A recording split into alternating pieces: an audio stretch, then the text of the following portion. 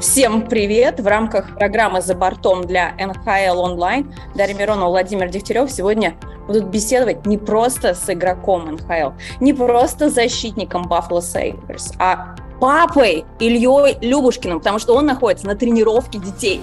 Всем привет. Придется начать с глобальной темы детского хоккея. Насколько папа Илья вмешивается в тренировочный процесс, стучит ли по стеклам, подсказывает, психует, как это все проходит? Абсолютно не вмешиваюсь, потому что они меня не слушают. Папа как тренер вообще не работает в нашей семье, потому что абсолютно дети не хотят малейшие подсказки слушать. Вот у нас есть тренер, и мы будем с ним заниматься. Все. Больше мы к этому вопросу не подходили, потому что бесполезно. А есть планы? Может, это правильно? Может и правильно. Да, есть правильно. планы на будущее, что в семье все хоккеисты будут? Таких задач нету. Главное, чтобы у них было желание, и они хотели сами этого. Поэтому я не какой-то там crazy родитель, который, нет, мои дети точно будут хоккеистами. Это же никто не знает. И я, когда тренировался по школе, сколько человек вообще попадает в профессиональный хоккей? Очень мало. Поэтому, если быть объективными, ты просто, да, конечно, есть какие-то там не то что цели, а просто мечты, так сказать. Но никто не знает, как что сложится, как.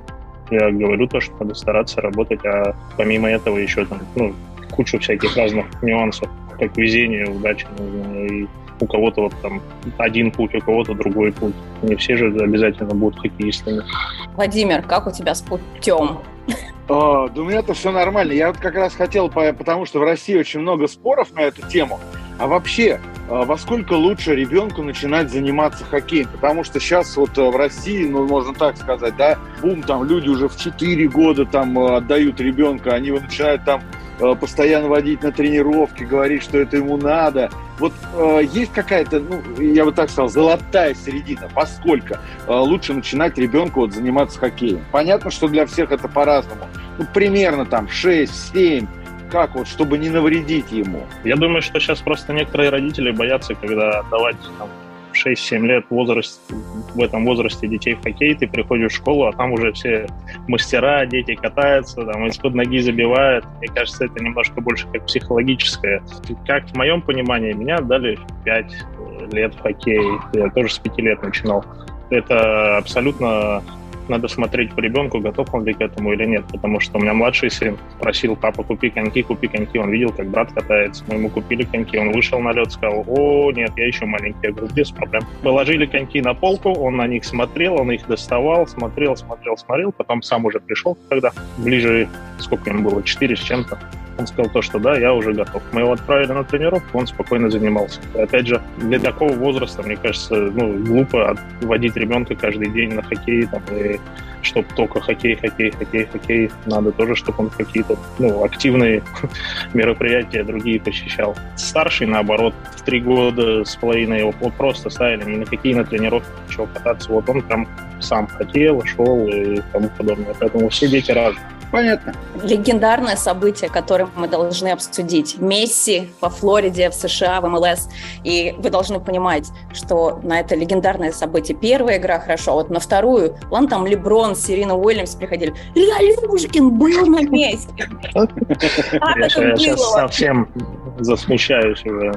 Как было? Было так, что созвонились с Ильей Михеевым, точнее, он написал мне, говорит: пойдете на Месси посмотреть на игру. Я говорю: а что нет? Посмотрели, забронировали быстро билеты с их помощью тоже, потому что я особо не разбираюсь, как что купить.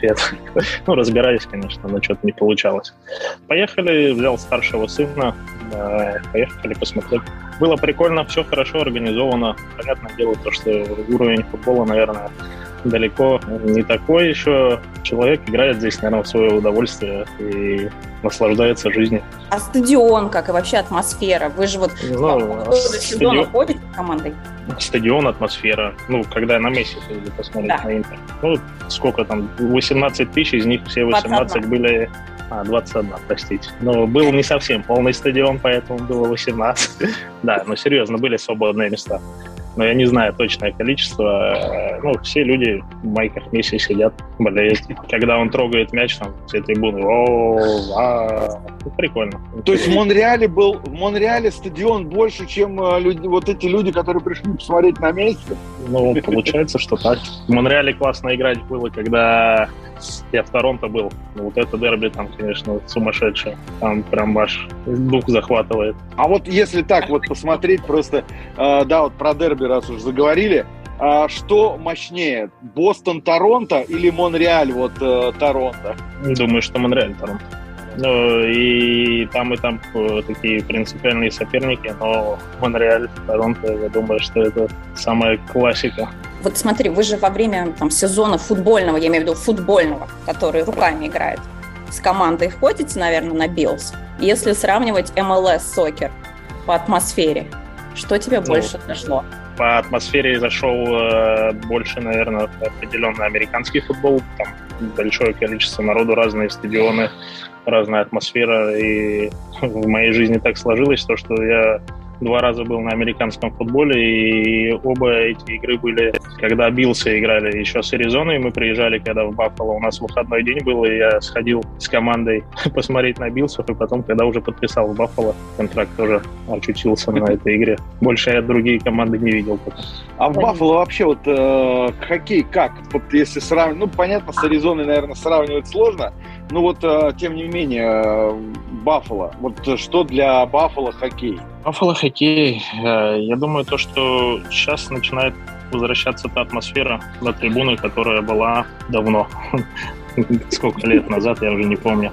Они сами... Начало 2000-х. Начало 2000-х, да. Вот они говорили что, по идее, болельщиков Баффало в городе намного больше, чем даже Биллс, команда футбольная, и как-то в основном хоккейные болельщики. По мере того, как у команды не получалось на хоккейном пути, они, я так понял, немножко переставали ходить, переставали покупать абонементы, и вот сейчас как раз это идет возрождение такое. Я очень с многими болельщиками разговаривал, с соседями. Они говорят что мы начинаем испытывать те чувства, которые давным-давно уже не испытывали, и народ реально приходит. Кстати, я сейчас еще добавлю. Баффало раньше считался, скажем так, не совсем хорошим городом в плане того, чтобы туда ехать играть в хоккей. Сейчас ситуация реально меняется, и игроки хотят ехать в Баффало. Еще так добавить бы хотел, сейчас NHL Network там разные всякие проводят свои они собирают там команды. Они сказали, что Buffalo Sabres одна из лучших команд по новичкам. То есть именно если смотреть молодых игроков, проспектов, перспективных игроков, то Buffalo практически одна из лучших команд сейчас как раз именно на перспективу, то есть на ближайшие годы. Я думаю, так и есть, потому что если посмотреть даже ростер, все люди первый раунд драфта, и реально очень талантливая молодежь. Самое важное, что для этой молодежи у нас тренер, который им безгранично доверяет, и я считаю что для молодежи это лучший вариант для игры в хоккей, и придумать нельзя. Он им помогает, подсказывает, пытается раскрепостить как-то, потому что когда молодой игрок приходит на такой уровень, ему тяжело все равно адаптироваться. И Граната, я считаю, в этом плане лучший специалист для молодого хоккеиста, которого я видел, наверное. Дарья. А на улицах Баффало могут узнать? Конечно. Бывает такое. Не скажу, что часто. Не знаю, может, Тейджа Томпсона узнают каждый прохожий, но у меня бывает. Я просто пытаюсь выстроить, насколько в Баффало любят хоккей, потому что я в прошлом сезоне 2 была на Тампа Баффало, и я не ожидала, что будет такое нереальное количество болельщиков в майках Баффало.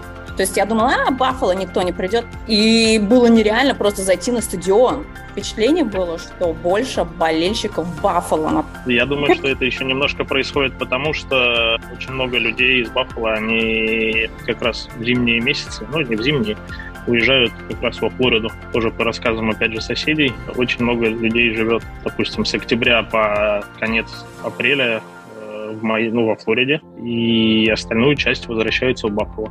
Соперники как-то действительно относились к Баффало, где-то снисходительно, может быть, да, как-то особо так, Баффало, что там, да, эта команда.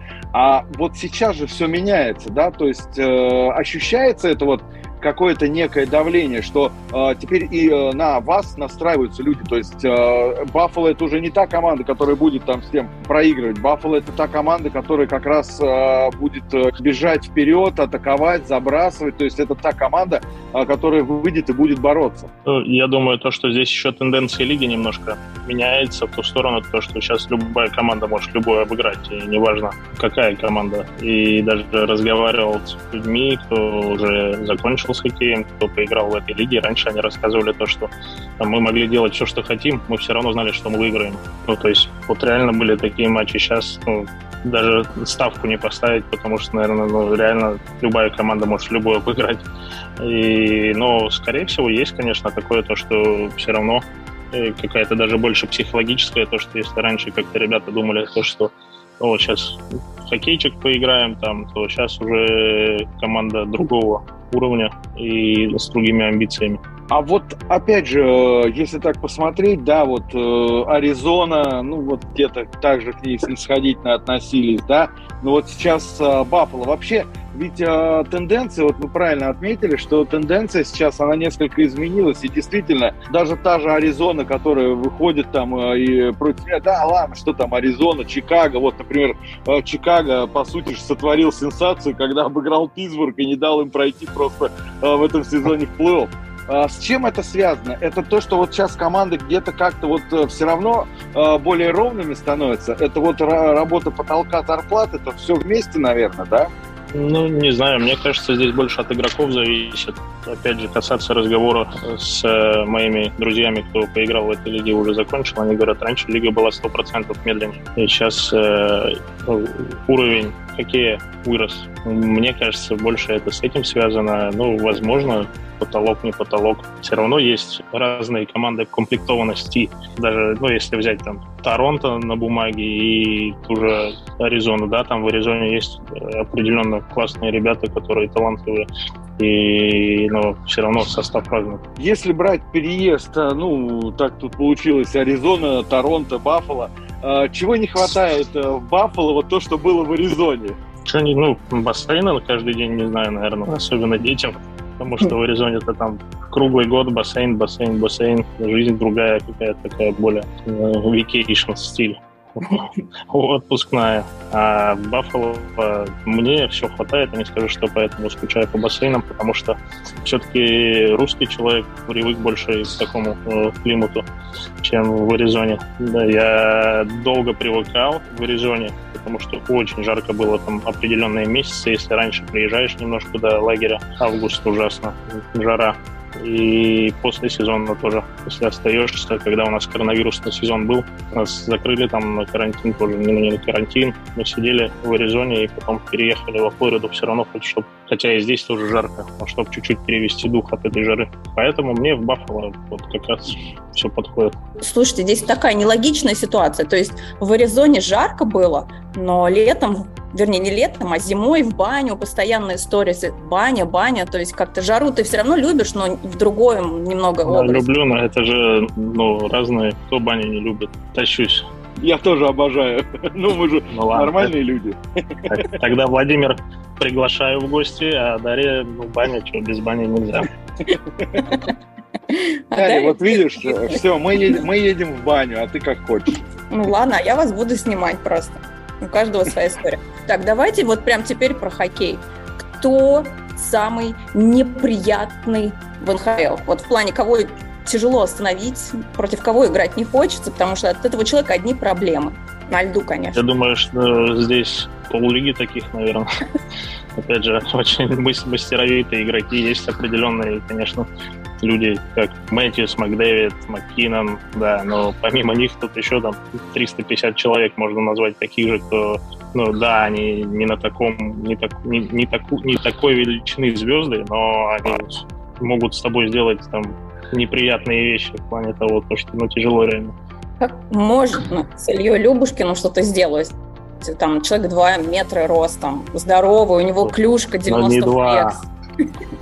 Не 2, клюшка 100 флекс. Ёшкин кот, какая-то у вас информация не та. А у меня есть клюшка 95, да? Подождите, 90? Я поняла, мне отдали ненужную подарили. В смысле ненужную? Это была прям моя. Я утащила ребенка, ладно. Игровая. Да. Если вернуться к вопросу, реально прям есть ребята, которые, ну, не на таком, ну, на слуху, но не на таком, как звезды первой величины, так сказать. Ну, поэтому выделять кого-то там много ребят. Хорошо, тогда в другую игру сыграем. Я сейчас покажу кепки и какие ассоциации с этими командами. Ничего себе, викторины пошли. У меня сейчас одна кепка только была. Какая ассоциация? С этой командой, наверное, ассоциация... Вот, это Тампа. У меня ассоциация то, что когда в плей-офф с Торонто играли, наверное. Воспоминания идут. Угу. Дальше. Влад Гавриков. Так нельзя, да, ассоциировать? Можно. Да, тогда по-другому скажу. Моя первая игра за Торонто была в Коламбусе. О, круто. Но там еще не было Майка Бэбкока, который сейчас как раз туда пришел. Не было. Она нам показала Флориду Пантерс. Не подсказывай. Вот, а теперь видно? Флорида Пантерс, океан теплый, хорошо, купаюсь. Не знаю, да, я вижу, прям вот ассоциируется. Люблю океан. Нет, а вот видно кепку сейчас? Вот, какой тут недояк. Ну вот же, какой океан? Тут вот же хоккей, вот. Ну тут Флорида Пантерс. Чемпионы Востока. Чемпионы. Но это же не я чемпион, поэтому у меня ребятам надо показывать из Флориды, чтобы у них какие-то ассоциации. Нет, а могли бы быть и вы. Вот я. Могли бы быть и мы, но так можно про всю спортивную жизнь говорить, а я мог бы быть чемпионом там тогда-то, но нет, пока нет. Думаю, в этом году такой же перелом наступит, и мы увидим Баффало наконец в плей-офф. Я надеюсь, что мы без перелома попадем спокойненько в плей-офф, и как Флорида на нервиках, а мы нормально должны зайти. Вообще на Востоке в этом году такая серьезная борьба. Финал конференции. Подожди, финал конференции. Баффало-Тампа, финал конференции. Я могу сказать, нам все равно с кем играть. Вот, правильно. Абсолютно правильный ответ.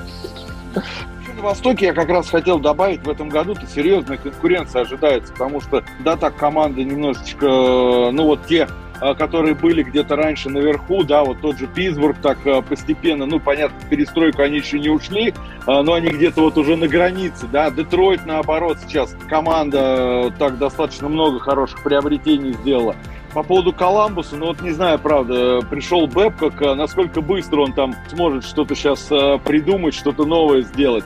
Я, честно говоря, пока не верю в совсем Филадельфию, вот честно вам скажу.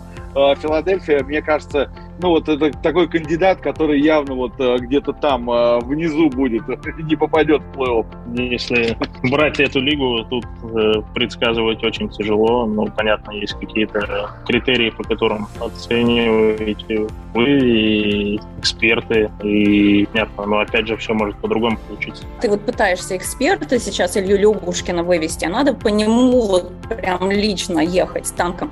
С чем ты связываешь то, что в конце сезона просто тебя прорвало? Почему меня каждая прорвало? игра выходит там, да, там просто Никита Кучеров не успевал очки набирать так, как ты. Да нет. Наоборот, конец сезона у меня немножко там были свои заморочки и немножко недоволен концовкой сезона. Это больше, наверное, после новогодняя часть какая-то была, да. Прикольная. Ну, не знаю, с чем связываю, ни с чем. Просто. Я все то же самое, что и делал. В начале сезона немножко травмы подводили.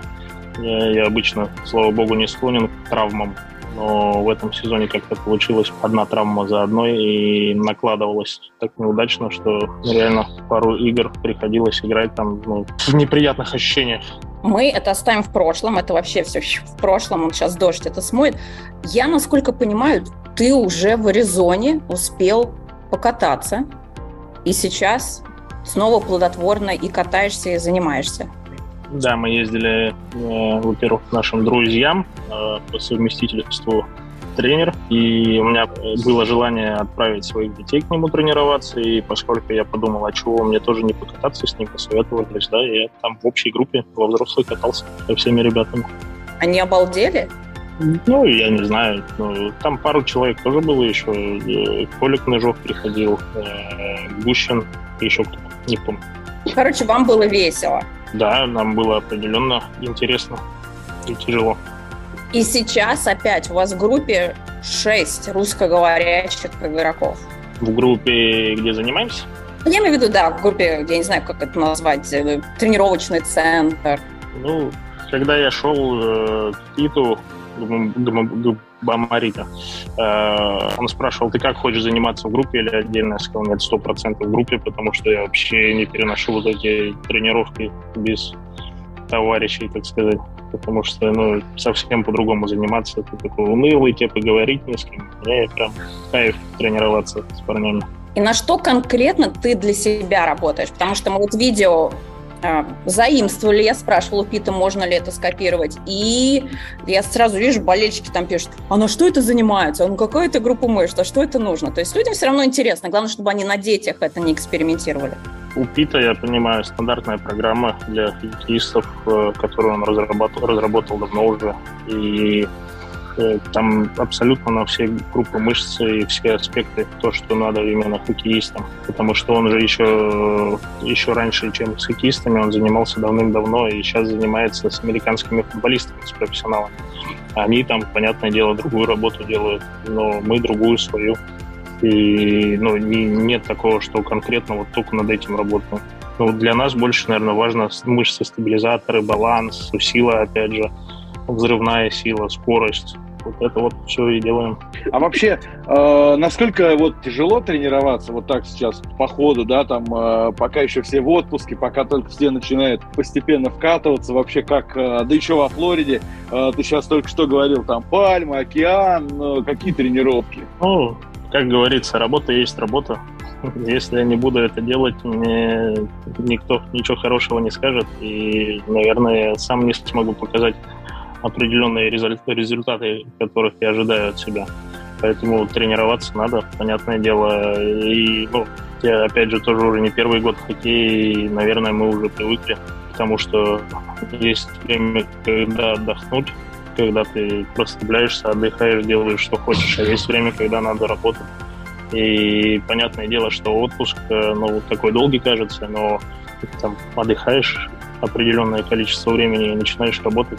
Примерно как раз за сколько начинается такая уже работа, да, потому что ты уже готовишься к сезону, ты уже понимаешь, что 10 октября старт регулярного чемпионата, примерно такая уже, такой цикл подготовки конкретно уже к сезону. У меня обычно всегда в начале июля. То есть я могу там походить в зал в мае, в июне в зал могу походить, сам позаниматься, где-то там побегать в парке, в лесу, где смотря нахожусь. Во Флориде бегать тяжело на улице. Вот я как раз про это, да, потому что, в общем-то, достаточно тяжело. У меня критерий такой, что первый месяц-полтора я на лед вообще 100% никак не хочу. Не то, что я не скучаю, не то, что просто надо дать телу восстановиться, что где-то какие-то болячки прошли, и потом уже можно выходить потихонечку. Опять же, но с начала июля, в принципе, из года в год начинаю цикл тренировок, потом там 4 недели потренировался, можно там 5 дней перерыв взять, это ничего, это наоборот на пользу, потому что ты ударный цикл такой провел, и можно и расслабиться чуть-чуть. Но опять же, там не 2-3 недели, а неделю. И потом обратно возвращаешься, еще один цикл. Потом обычно в конце августа заканчивается второй цикл. И, в принципе, уже пора ехать в свой город, где ты играешь, и дальше там продолжаю готовиться. А что делает Илья для того, чтобы расслабить мозг? Не знаю, может быть, какие-то в игры играешь, в приставку. Я Royal Match закачала, и теперь психую, что не могу 165 уровень пройти. Если кто-то знает, пишите. Опять же, я баню делаю. Меня очень расслабляет это голову, мозг, и рыбалка, не знаю, на велосипедах могу с детьми уехать, тоже помогает. Иногда так получается, поскольку у меня 2 детей, мне кажется, что у меня мозг не отключается вообще. Только на определенные там минуты. Когда не спят. Забот полно. А они летом вообще не спят, по-моему. У меня младший, я просыпался на тренировку как раз к Питу, и старший сын говорит: пап, я с тобой поеду. Я говорю: не надо. Он говорит: не, я с тобой поеду. В 7 утра встал, оделся, поехал, сел.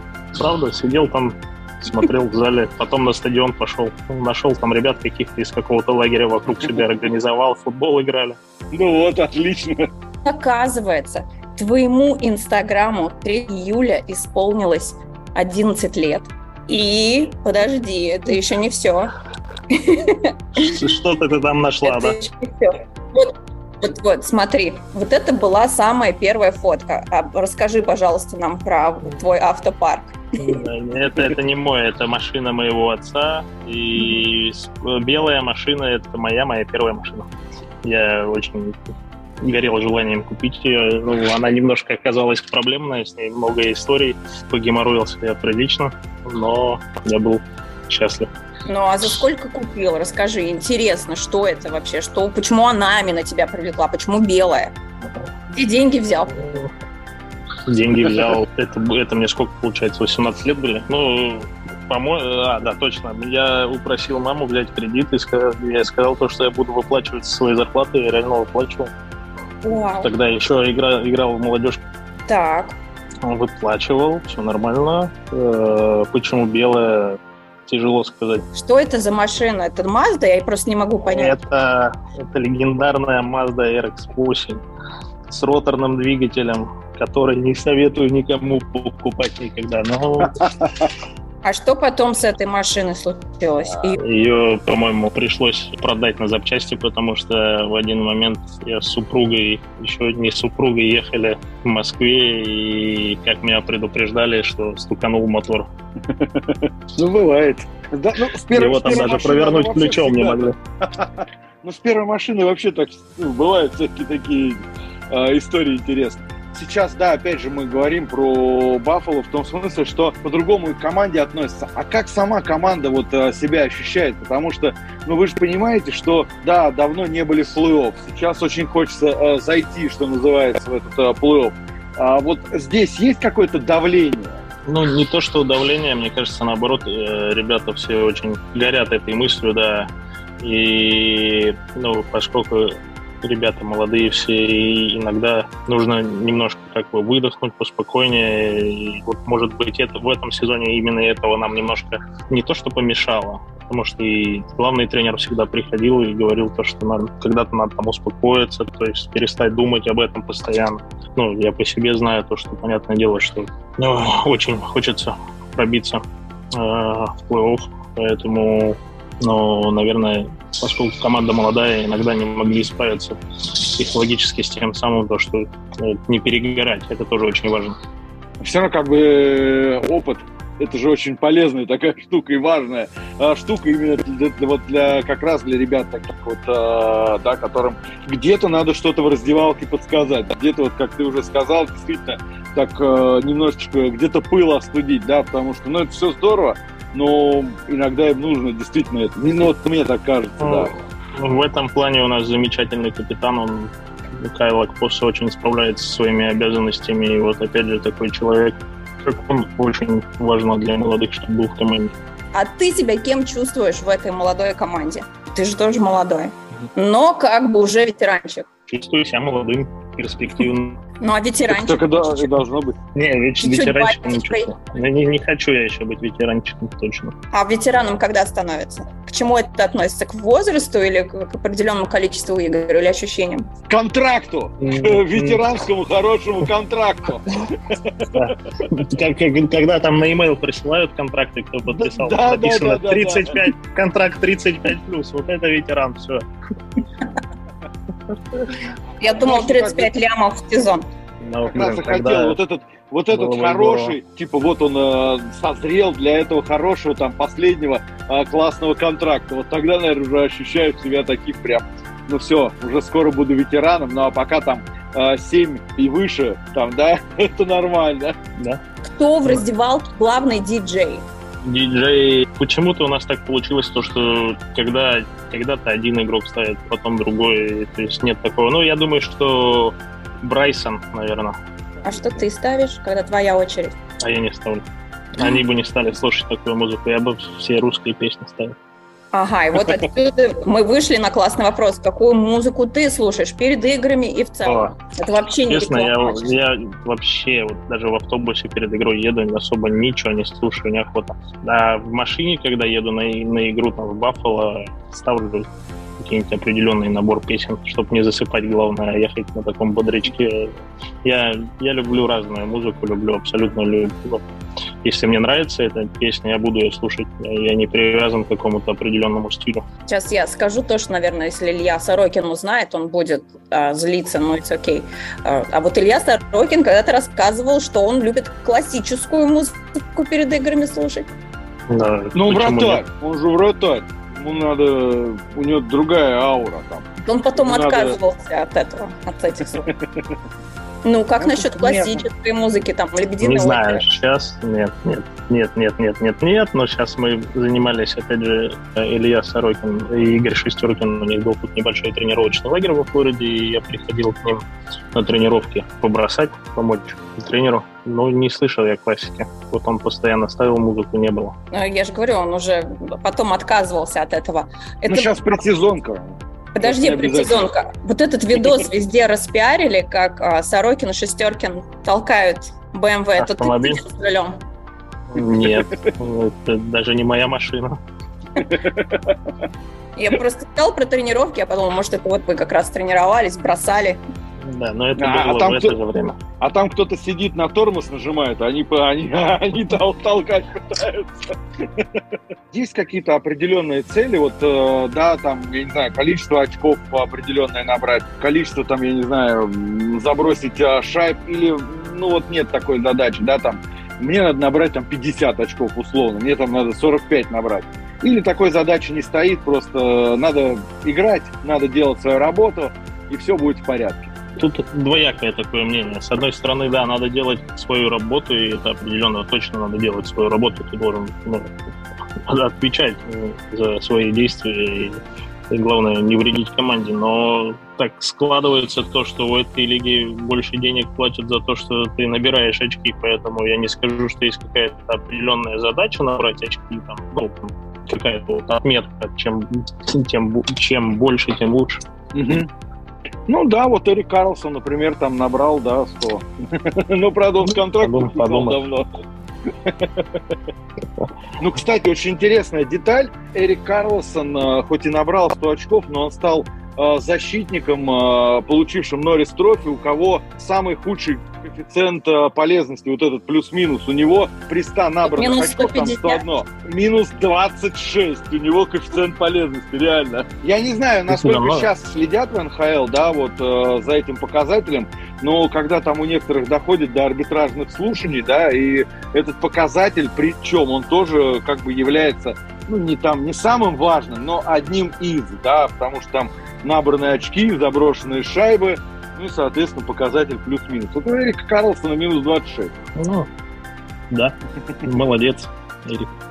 Нет, ну, на самом деле, он выдающийся игрок и защитник, потому что смотреть, как он играет, это невероятно. Но, опять же, я не знаю, я с детства, у меня была такая политика, если ты там забиваешь столько шайб и столько очков набираешь, но если, опять же, это не приносит пользу команде, ну, приносит пользу команде, но в конце сезона у тебя там показатель полезности отрицательный, ну, я думаю, что все равно должен быть какой-то баланс, потому что это же не идет на пользу команды. Да, я абсолютно согласен. В детско-юношеском хоккее у тебя 345 минут штрафных. В команде мастеров 592. Ну, то есть такой грубиянчик на льду. Как это не может быть? Так написано. Подождите, в одном только сезоне 2010-2011 140 минут штрафа. 2010-2011. Да, вспоминаем, что это за сезон. 70 удалений по 2 минуты. Это, наверное, мне было еще сколько, 16-17 лет. 2010-2011? Да, это, 140 наверное, минут штраф. Школу я заканчивал, мне так кажется. Ну, хоккейную, юношескую. Ты нам расскажи, к чему ты сейчас этот разговор? Это я к тому, что такой суровый парень на льду, Илья. Нет, грубиян. Не грубиян. Что это? Нет, не так, не грубиян, абсолютно. Наоборот, у меня всегда критерий, то, что я 100% никогда никому не хочу ничего сделать там плохого, и тем более нанести травму. То есть, ну, понятное дело, то, что хоккей игра такая, то, что где-то ты не успел правильно подставиться, игрока бывает. Опять же, сожалею об этом, ну, не то, что сожалею об этом, но думаю, то, что, надо было там где-то по-другому тело поставить. Не грубиян 100%. получила ответ на свой вопрос. Да, и флекс мы забыли 100, да? 100. Ну, кстати, вот я сейчас начал сомневаться, потому что я клюшки менял. У меня, по-моему, 95 было. Я вам так скажу, я сфоткаю. У нас же есть этот сюжетик где-то. Я сфоткаю и вставлю в монтаже. Давайте вообще зарубимся, давайте поспорим. Только на что? Я говорю, что там 90 флекс, давай. А ты говоришь 95 или 100. Я тогда что должен сказать? Потому что мне 90 клюшки пришли только, мне кажется, позже. Это уже был совсем конец сезона. Окей. Давай, когда я выиграю, а ты проиграешь, ты будешь отжиматься. Вот сколько раз ты можешь отжаться? Ой, ну, я не знаю. Ну, флекс 90. 90 отожмешься? 90 за раз? Наверное, да. Нет. Но это все равно много. А ты что будешь делать, Дарья, если ты проиграешь? Ты-то что будешь делать? Я никогда не проигрываю, я вам говорю. Все. Ты будешь отжиматься в сторис. Дарья уже просто фотографии посмотрела, все, там у меня уже все 90. Нет. То есть мы заведомо спорим на то, что все уже проиграно, да? Ну хорошо, ладно, давай, я проиграю. Отжимаемся. Я отжиматься, но я 2 раза отожмусь. Нет, не отжимаюсь. Ты отжимаешься? Я отжимаюсь. Сколько раз? Надо определить, сколько раз отжимаюсь. А сколько 90 за раз не отожмусь. Давайте с 50 начнем, а там посмотрим. 50 это тоже много. Ну хорошо, 50. Если что, я не виновата, ты сам 50 просил. А я что буду делать? Не знаю. Дарья, ваше предложение. Да, тут вопрос такой достаточно сложный. Но ты сама тогда придумаешь, что ты будешь делать. Да, придумай сама себе наказание. Не надо проиграть. Мы в хоккее постоянно с кем-то спорим, я вам говорю, я не проигрываю, такого нет. Хорошо. Твоя формула успеха. Как быть классным хоккеистом, как пробиться, дорасти до НХЛ, там, не знаю, как добиться высот в хоккее. Наверное, если бы была такая формула, то все играли в НХЛ, но такой формулы нету. Я могу сказать там банальные вещи, старания, трудолюбие и тому подобное, но, наверное, еще должно быть, в моем понимании, все равно капелька везения, успехов каких-то, не знаю, чтобы звезды сошлись, поэтому тяжело. Но абсолютно точно, что если ты будешь стараться и добросовестно относиться к этому делу, у тебя шанс хоть чуть-чуть, но будет больше, чем у других детей. Ну и самый главный, Роналду или Месси? Я про футбол особо так, но, наверное, Месси. Правильный ответ, Владимир. Тогда нам остается пожелать тебе удачи, успеха, чтобы все сложилось, и все-таки помимо того, что там отжиматься кто-то будет, кто-то не будет, хет-трик он должен быть. Хет-трик он все равно должен быть, это обязательно. Это вообще мы будем за это переживать и болеть. Буду работать над этим. Спасибо вам большое, очень было приятно общаться.